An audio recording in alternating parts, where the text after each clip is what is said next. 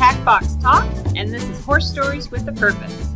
Who are we? We are equine educators, but we are owners. We are judges. We are competitors. We are coaches. We are volunteers. We are moms. We are horse owners just like you, and we want to share our horse stories with a purpose. Welcome to Extension Horse's Tack Box Talk series, Horse Stories with a Purpose. I'm your host, Dr. Chris Heine with Oklahoma State University. And today we have a returning guest, so Dr. Carrie Williams with Rutgers University. So welcome back, Carrie. Hello, everybody. And we have a new guest joining us for the first time, Dr. Amy Burke from the University of Maryland. Welcome, Amy. Hello, and hello to all the listeners out there. So we got to get to know you a little bit here, Amy, as a first-time guest. Who are your horses that you have? Because we like to hear all of the disastrous things that happen to our horses. So who do you own? Well, I try to not blow all my money on horses. So actually, I'm leasing a horse right now. But I had a daughter who was riding a horse. She was leasing a nice warm blood mare. And then my daughter, although she liked horses, she loves volleyball and up and switched to volleyball. So I said, I will take over your horse lease. So I've been doing a little dressage schooling shows and just really enjoying riding again now that I'm a little bit older, and I get to spend my hard-earned money on myself. So that's awesome. That. Well done. And you haven't permanently injured your horse yet? No. I feel like when I own them, I do that. So if I lease them, there's some sort of good karma there. Gotcha. You might need to talk to Carrie. All right. So enough chit chat. I think everyone, this is a really exciting topic. We're going to be talking about fecal water syndrome. And this is something that I think a lot of owners ask about. And I tend to hear about it a lot, or maybe we're talking about different things, but essentially these are horses that have pretty good bouts of diarrhea, like liquidy diarrhea, that seems to be pretty hard to resolve. So who wants to give a better explanation than that to get us started? I can start. And not to say you're wrong, Chris, but it is a little different than diarrhea, to tell you the truth. Even though a lot of people do think it is a function or very similar to diarrhea, the difference is with the fecal water syndrome is that they can have formed fecal balls. So it can actually be a formed feces that comes out. It's just either before, during, or after the feces, there's a bunch of water. And it's not even diarrhea. It's just fecal water. It's just brown, nasty water that comes out with it. And I think the biggest thing is that there's formed feces with it, where we usually with diarrhea, you have just liquid feces in general. All of it's liquid and there's nothing formed. So that I think is the big thing. And a lot of vets, they might treat it the same way as diarrhea, but a lot of times that doesn't always work. And I know we're getting there. Yeah. This is going to be a little bit different than those horses that it almost seems like they have the irritable bowel syndrome, or that chronic, just consistent liquid feces then. So these horses should have normal fecal balls as well as extra liquid. Yeah, and I think that's the challenge here is when you see it, it's all this brown fluid on the back of your horse's rump, yet they're having bowel movements normally. I mean, their feces are well formed. And that's the biggest problem is like, you now have to clean up this fecal water every day. And sometimes it can cause scalding. For show horses, it's just a disaster. In winter, you've got this clump, fecal water dried on your horse, and you don't have hot water sometimes.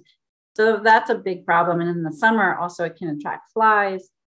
So when you do start working with your vet to try to fix this, they have to differentiate between diarrhea caused by other things. So they got to rule out gastric ulcers or rule out inflammatory bowel. And so they do have this whole list of things they have to rule out. But it seems like this new free fecal water syndrome, just kind of reared its ugly head, I'd say. I don't know, Kara, what do you think? Last 10, 15 years, probably? Yeah, I want to say as a nutritionist, the last several years, especially maybe 5 years or so, I've been getting so many questions on it. It just, and that's why, I thought this might be a great podcast because I feel like every barn has at least one with it. I know personally my older horse, some of you might remember some Mickey podcasts. Well, Mickey has it. She's had it usually in the winter, like kind of the transition season, I would say, from fall to winter, where the grass is starting to go away and they're transitioning off of the pasture and onto hay. In the last several years, she has had it right about this time of year. So this time, I don't know when everybody's listening, but right now it's early December. So it's usually been about that time of year. There's also been another horse at my barn. He's a younger guy, but he kind of has it on and off, and it seems to be a big roller coaster all year long. But yeah, it does seem to be increasing over the years, and I've been getting a lot of questions, man. Right, so many questions now, so I'm just going to pick them as we go. So in your case with Mickey, it seemed to be a transition from the physical form from a softer grass to dried forage. So is that part of it, like an irritation, almost like scraping of the cecum and colon? Is this actually irritating them further up the tract? Where are we at? Well, I can say that seems to be the one consistent thing with Mickey and her problem. But I also will say it only just started happening as she's gotten older. She's, turning 24 January 1, and I want to say probably the last 2 or 3 years. So is it the fact that her digestive system isn't working like it used to? Are the gut microbes in the hindgut not functioning like they used to? And is that transition between the softer grasses and the more structural hays starting to be a problem for her?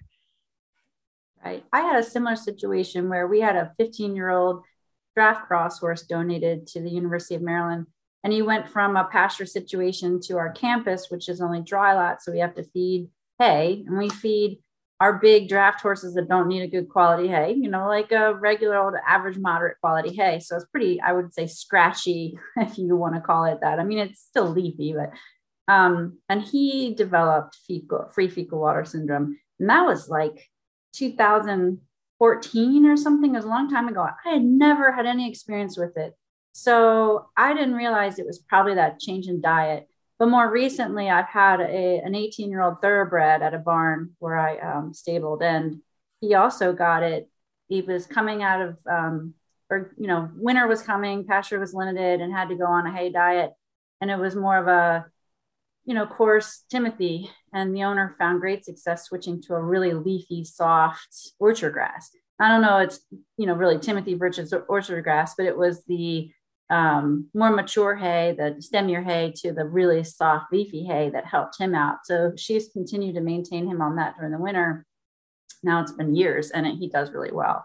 So I think I don't think we know exactly why this is happening, but I definitely think diet has a role in this, and age maybe has a role. I'm not so sure breed, because Mickey's a thoroughbred. Our horse is a draft horse. The research has shown paint horses, quarter horses, warm bloods, they all get it. So it's really not breed specific. Yeah, and I don't really even know that it's age specific too. I keep wanting to say that because, a lot of the horses I consult with and for and Mickey are older.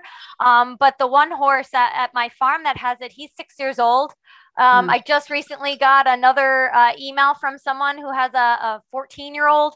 So, I don't even know that it's age thing anymore. I used to think it was just older, but I don't think so anymore. But I do agree. It always, and I would say probably 90% of the cases I've seen, it does seem to lead back to the forage, whether it's a change in forage or the seasonal change in forage or what it is. It does seem to relate back to that somewhat. So I know what's helped Mickey. They do have several different sources of hay that they could feed. Normally they don't. They just all switch over to one. But, some horses are on a little bit of alfalfa and some have a little bit better hay. So there were several things that we tried to do with her. And one was just to give them multiple sources of forage. So, one was let's try doing, a little bit of the grass hay, a little bit of the alfalfa hay, a little bit of the other nicer hay, just to give their gut a little bit more diversity in the fiber. Also, what I've had others have success with are, even some chopped hays or some pelleted hays. Or even some beet pulp. And all of those are good fiber sources. So it gives the hindgut and the microbes in the hindgut a nice diverse environment that they can manage a little bit better. And that's what seemed to have really helped Mickey, is just giving her that diversity in the gut. So when you talk about diversity from your forage, I assume that the supposition then is that could lead to, and honestly, we're so naive about what actually is happening in the horse's gut at this point in time with our new tools and how to look at the microbiome. But conceivably, right, that an enhanced microbial diversity is beneficial, but has anybody done that work to look at the microbiome of these guys? I think what's been really focused on is the fecal microbiome transport. And Carrie, you were about to say something, so please jump in, but there is some early evidence. I mean, it's still, I would say, preliminary, where they've taken fecal samples from a healthy horse and added water to it, and basically reconstituted in feed, and then put it in through a nasogastric tube into the horse's stomach and transplanted that microbiome from the healthy horse into the horse with fecal water syndrome. And they have seen some improvement, like a reduced incidence of the problem for the first couple weeks. They don't really have long-term data, but that kind of tells me there's some indication that could be a microbiome at play here that needs to be looked into a little bit more. So the other thing for me too is that why is the water not being resorbed? So there are some theories that it's the mobility and, Yeah, I had a question about that. And that's, I guess my question, is it the lack of resorption, or is this a secretion into the hindgut? That I know we could really get into mechanisms and bore the listeners, but it's true. Why is the water coming out the back end? Why isn't being resorbed? It's supposed to be resorbed back there in the hindgut in the large intestine. So there are some theories that the diet is moving things through faster and the water just coming out the back end and there's not enough time for resorption. There's some theories that whatever the mechanisms are for resorption are compromised in some way, so we haven't quite figured it out. So I think there's probably, from what I could see, maybe 2 handfuls of research studies on this. Yeah. So not very much has been done. Right. And to me, that I'll be honest, that doesn't make as much sense to me, because if it wasn't being resorbed, why are we not having diarrhea? And why would we have formed fecal balls with a separate water fraction? Yeah, that's a great question. You're supposed to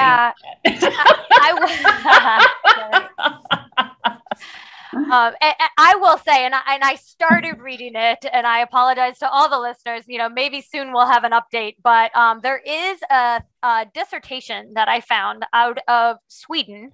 It is a really nice 100 plus page, really technical document from a PhD student that was solely focused on fecal water syndrome, causes, prevalence, frequency, treatments, etc. And I got the Cliff Notes version, but I haven't dove into all the science yet. But really, that's been the most complete thing that I've seen on the subject. And that was published in 2021, so just this year. Yeah, the first sort of literature that I could find was in 2013, 2014. So this is relatively new, and we're still sort of scratching our heads about it.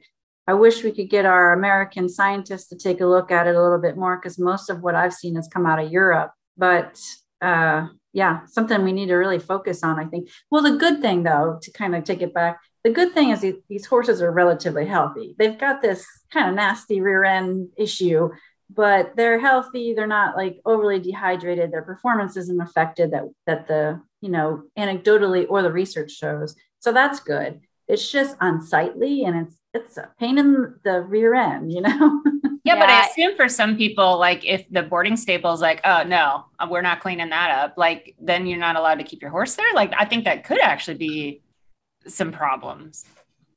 Oh, yeah, it must be a mess on blankets. Yeah. Yeah. Going into a show situation, not nice to have happen in front of the judge, the usual.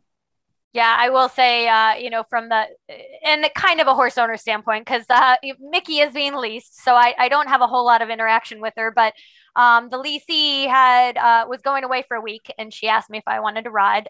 It's my girl, so yes, I went to ride, but she did warn me that I would probably need to end up cleaning off her bum before and maybe even after I rode. And yeah, the blanket was nasty. Everything was nasty. Granted, the barn owner was also cleaning it up in the interim. But yeah, you're right. If the barn owners don't want to do it, it falls on the owner.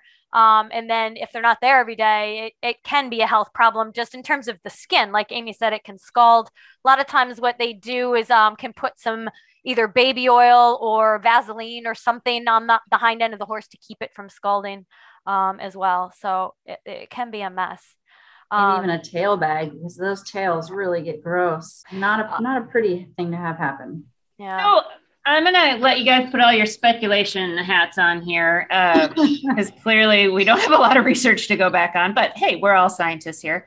If this is something recent, and certainly I was never taught this as an undergrad or had this come up. So if this is a recent thing, one would have to think environment, right?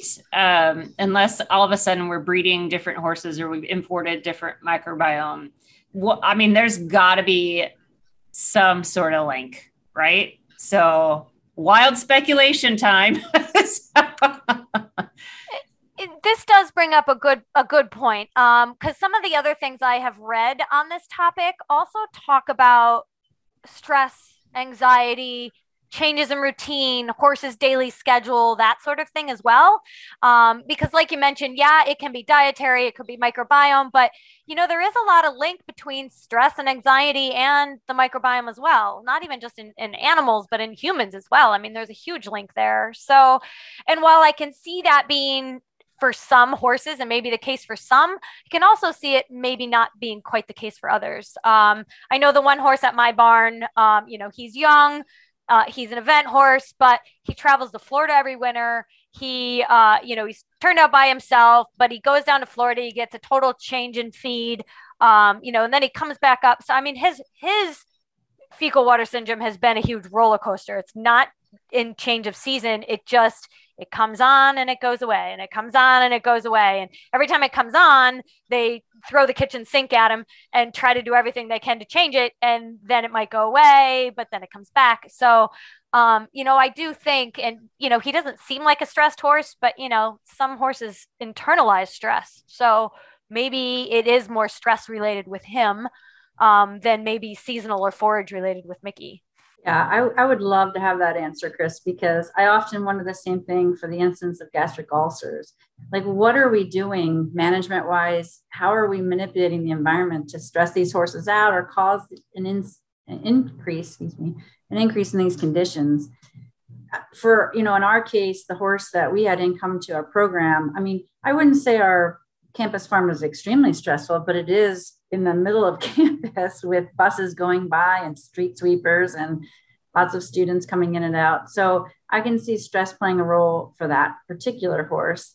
But, we're going to have to really take a look at our our management really of our horses and see what is it. I often wonder if we're not stalling them too much, not letting them so one of the more interesting things recently is that I've been looking into is how many horses do you need a horse to be around to feel like it's in a herd, to feel safe? And that's something that we kind of looked at as far as improving welfare situations. We only have 6 horses at our campus farm, but I noticed that we had a thoroughbred who was very stressed out until all the horses returned after our break. And when we got to that number of 6, she kind of just took a breath and relaxed. And I wonder how we're manipulating their environment that is, creating to increases in stress like that. Do you think we've done anything substantially different in the last 15 years or so from what previously occurred?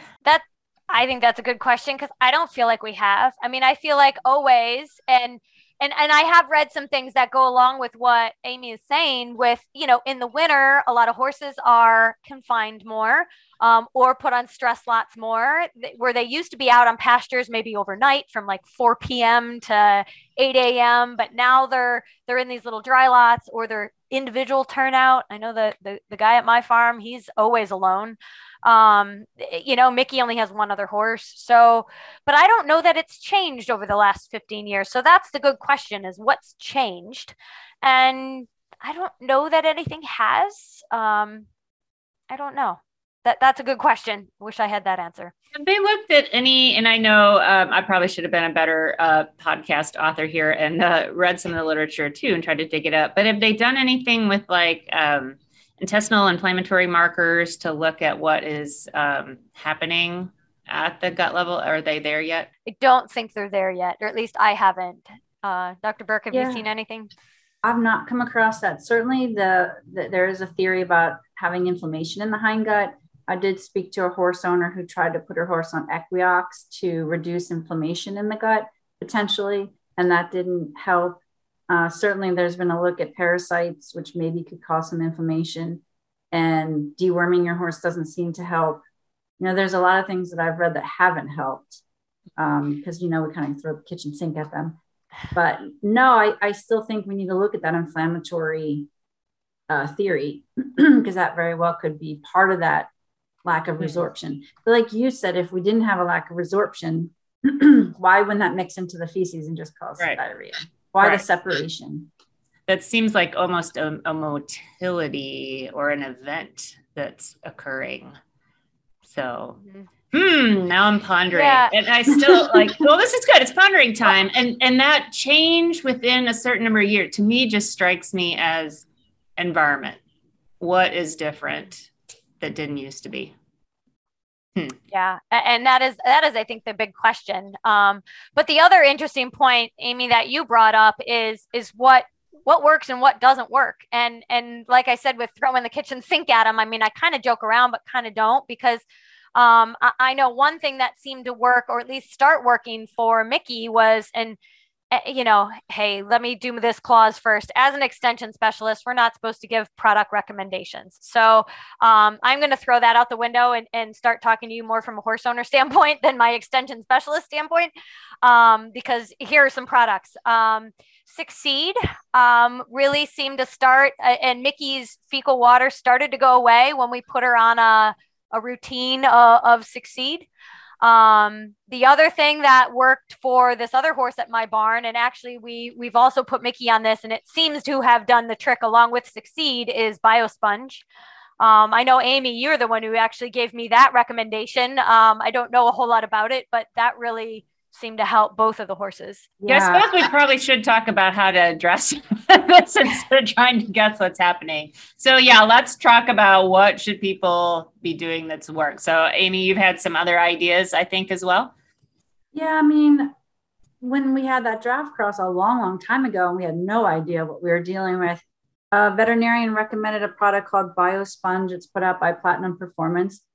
I went to the website today just to see if they promoted it for use in fecal water syndrome, and they don't. But it is a clay product that basically binds the digestive contents. And we use it a lot for diarrhea and foals, post-foaling, and like early on after foaling. And then we used it on this particular horse, and he did really well. So at the time, it was just offered as a paste, and you give it twice a day. It's a little bit messy. Again, I am not sponsored by that product or the company, by the way. But it's not something like, it's one of those things where you're like, well, I don't know what else to try. Let me try this product. I wouldn't, I don't know if it works for every horse, but that's one thing. And then the other thing was that change of diet to if you're coming into winter and you don't have a pasture available, that really soft, leafy, really immature type, good quality hay was what helped the other horse. And that's the only two really, anecdotal stories that I have. For what works, there was another product mentioned on YouTube. Dare I say it? But it was called Assure Guard Gold that does promote itself as helping with fecal water syndrome. So I have no experience with that product though. So physical form, if you're looking for a little bit finer, softer textured grass haze, does a horse that's on a complete pelleted processed forage diet still exhibit this? I have seen that, yeah. Just because there's no, I mean, what you're trying to do is make a variety of not just the type of carbohydrates, but also the physical form of the carbohydrate. And here I go. I got to give a shout out to a colleague of ours, Dr. Bert Stanier at Penn State. He is doing a lot of work, and his current research is all on physically effective fiber and how different fiber sources and fiber types help the hindgut of the horse. So, you know, his big thing that is kind of what I alluded to with Mickey is to try a bunch of these different fiber sources, not just pellets and not just long stem hay, but try some that's chopped, some pelleted, some long stemmed, even oats, whole oats. The oat hulls are very fibrous, and they actually are a whole nother form. And then I mentioned beet pulp. Beet pulp is a rapidly fermentable fiber. So, you know, the more variety you can get seem to really help a lot of the horses that I've consulted for. I always ask my clients, I'm like, let me know if this works. So a lot of them have said that that just switching it up or changing the forage types has really helped them. Have they done anything with like retrospective? Was there an event in the horse's life that could have caused a big shift in the microbiome? So sort of this gut dysbiosis that could have created this event beginning? I feel like that's where it's different for every horse I've consulted out there, because I usually try to, you know, through either several emails or talking to the person, you know, really just kind of get to the bottom of the horse's environment and is there anything that's happened? And like I said, the thing that I can kind of pinpoint with the two that I have the most experience with, both Mickey and then the horse at my barn, was, you know, with Mickey, the change from coming off of grass to the hay. And that seemed to be the, you know, the number one thing there and most reoccurring thing. But then the horse at my barn, it just seemed to be a change in general. Like, was it a change in hay necessarily? Maybe, but just a change in anything in his environment. He seems to be more sensitive to sort of any environmental changes. And it maybe just has a more sensitive hindgut. Amy, thoughts? Anything on that you might have experience with? No, I mean, I was just thinking back to the literature, and we're just starting to scratch the surface. I'm trying to figure this out. I think these are kind of a great idea for us as scientists to start looking into in the United States in particular. I'm not sure that this is like increasing in incidence. It's becoming a bigger problem. I just think we're like noticing it more, kind of like when Lyme disease sort of like, there's always, oh, my horse has Lyme, so does yours. And we all sort of raise the level of awareness, and then you get more content on the internet. But I think we do need to look into this. I think from a research standpoint, right now, they're just sort of taking small sample sizes of horses with the condition and comparing it to paired controls at the farms. And we're just not quite as knowledgeable, I think, as we want to be yet. So I really don't know. I mean, other than what we've said, I don't know that we can pinpoint specifics with these horses, like whether it's a trailering event versus, you know, a number of horses they're housed with, or the social stress. So there's just a lot to know or figure out still. That is a good point. And there's one other thing. It's actually funny we haven't brought this up yet because we keep talking about microbiome, probiotics. To tell you the truth, I've never seen it work. Every person that I've heard, consulted, tried, said that is usually the first thing they try are probiotics. And they've never worked. And I've actually done a lot of reading too on this, and seen online that, they don't usually recommend probiotics because they don't usually work. However, I will say, you know, there are some probiotics in some of the Succeed products that I was talking about that have seemed to work with Mickey, but it also has a lot of other products in it. So, you know, so maybe that's why it's maybe not the probiotics itself, but it might be something else. I've never really, well, Carrie and I get to go out to meetings and meet with colleagues who do research on probiotics, and we've never seen any positive things that come out of use with probiotics. I mean, it's great for other species. It reduces diarrhea and swine and piglets, but for horses, it just doesn't seem to do very much. So it's really, probiotics are one of the last things I would try. Just like, I'm scratching my head. Sure, I'll try probiotics, but I just don't think it just doesn't work in the horse, unfortunately. And I suppose, a little physiology breakdown for everybody to remember how complex the horse's hindgut is, and what species exist in the horse's hindgut may not ever be something that could be cultured and kept in a live form and fed at the front end, right? So even when we do a fecal sample, that doesn't give us a full picture of what exists throughout the horse's digestive tract. Yep. Is that too much science? Should we pull that back from the edge? It's good to know. I think people need to know these things. Absolutely. I agree. I agree. Because, some listeners out there might be, on the science end of things and be like, well, what about that aspect? But I mean, I agree with Amy. We don't know enough about this. And, I can't wait till a day where I have plenty of time to read that 100+ page dissertation. And, maybe that did have more answers in it. Hopefully it's not in Swedish, so that would slow you down a bit. It looked like it was a little of both. That could definitely slow you down if every other word is Swedish.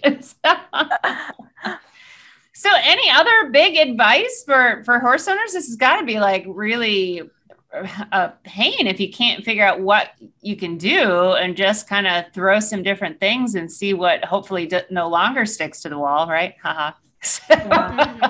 The first thing I'd say is just talk to your veterinarian. If you have your veterinarian on your team, I think it's easier then to make dietary changes at a boarding farm. Sometimes it's tough in a boarding farm situation to change to a different type of hay or change to a different type of management system for your horse. But having a veterinarian to kind of guide you along to help you with those changes is, I think, a good thing. And they also, get out and talk to their colleagues who also see cases. So they may have new things that you can try that even us with our deep digging into all of the research couldn't find today. So talk to your vet. Yeah. And if someone is going to, start doing some things on their own, I wouldn't, and, yes, I've said multiple times, throw the kitchens and get them, but do things one at a time. Cause I feel like that way you really know what might've worked. So if you have to do it again, you're a little more educated. It was hard in my situation because I wasn't the direct caregiver of the horse. So, they just started doing things and they're like, what else should we try? So we never really know when it worked. It just all of a sudden went away. And who knows, it could have went away on its own then too. True. Exactly. Well, this has been mostly our perplexing then podcast. So that yeah, we have a disease that is maybe a little bit more novel. Although, one of the things I was thinking about that you guys sort of alluded to, maybe this isn't increasing in frequency, and maybe it's just social media and our access to each other that has led to a supposed increase in frequency, just since we have the ability to hear about things more often. That would be my guess. And certainly there are no studies that I know of that really have quantified the incidence of it. So I just think we're more aware of it because we can talk so much faster and so much easier these days with the social media platforms that we have. So maybe not a diabolical plot that everybody can read too much into, and just the fact that we're all on the devices 24/7. Yep. And I just want to say, if you're a listener and your horse has this, I feel your pain. You're not alone. Hopefully you guys can get it cleared up in your horse and not have to deal with that on a daily basis. I kind of feel like you would be like the pariah at the barn though. Like, ooh, I don't want to be around the poopy horse girl. True. Maybe. Yeah. You'd have the scarlet letter P on your chest, or F for fecal water. I'm not sure, FW, but yeah, you wouldn't want to be known as the girl with the horse with the, dirty butt all the time. Not cool. Well, what are we missing, guys? Anything else on this fecal water syndrome that we really want to make sure are kind of take homes for our audience? I think we covered an awful lot. I hate to say that we covered an awful lot of what we don't really know a lot about, but we really kind of did. But I agree with Amy's kind of last sentiments. Start working with your veterinarian and then reach out to a nutritionist. There are a lot of extension specialists out there like ourselves, which can help out. And if you don't have one in your state, you can definitely find one in another state that'll help you out. I know I've helped people all over. You can borrow one of us anytime. Absolutely. There you go. Well, thank you guys so much for coming on the program today. Really appreciate it. And hopefully someday soon we'll have a little bit more answers about fecal water syndrome. So that has been our Tack Box Talk, 4 stories with a purpose. Thanks.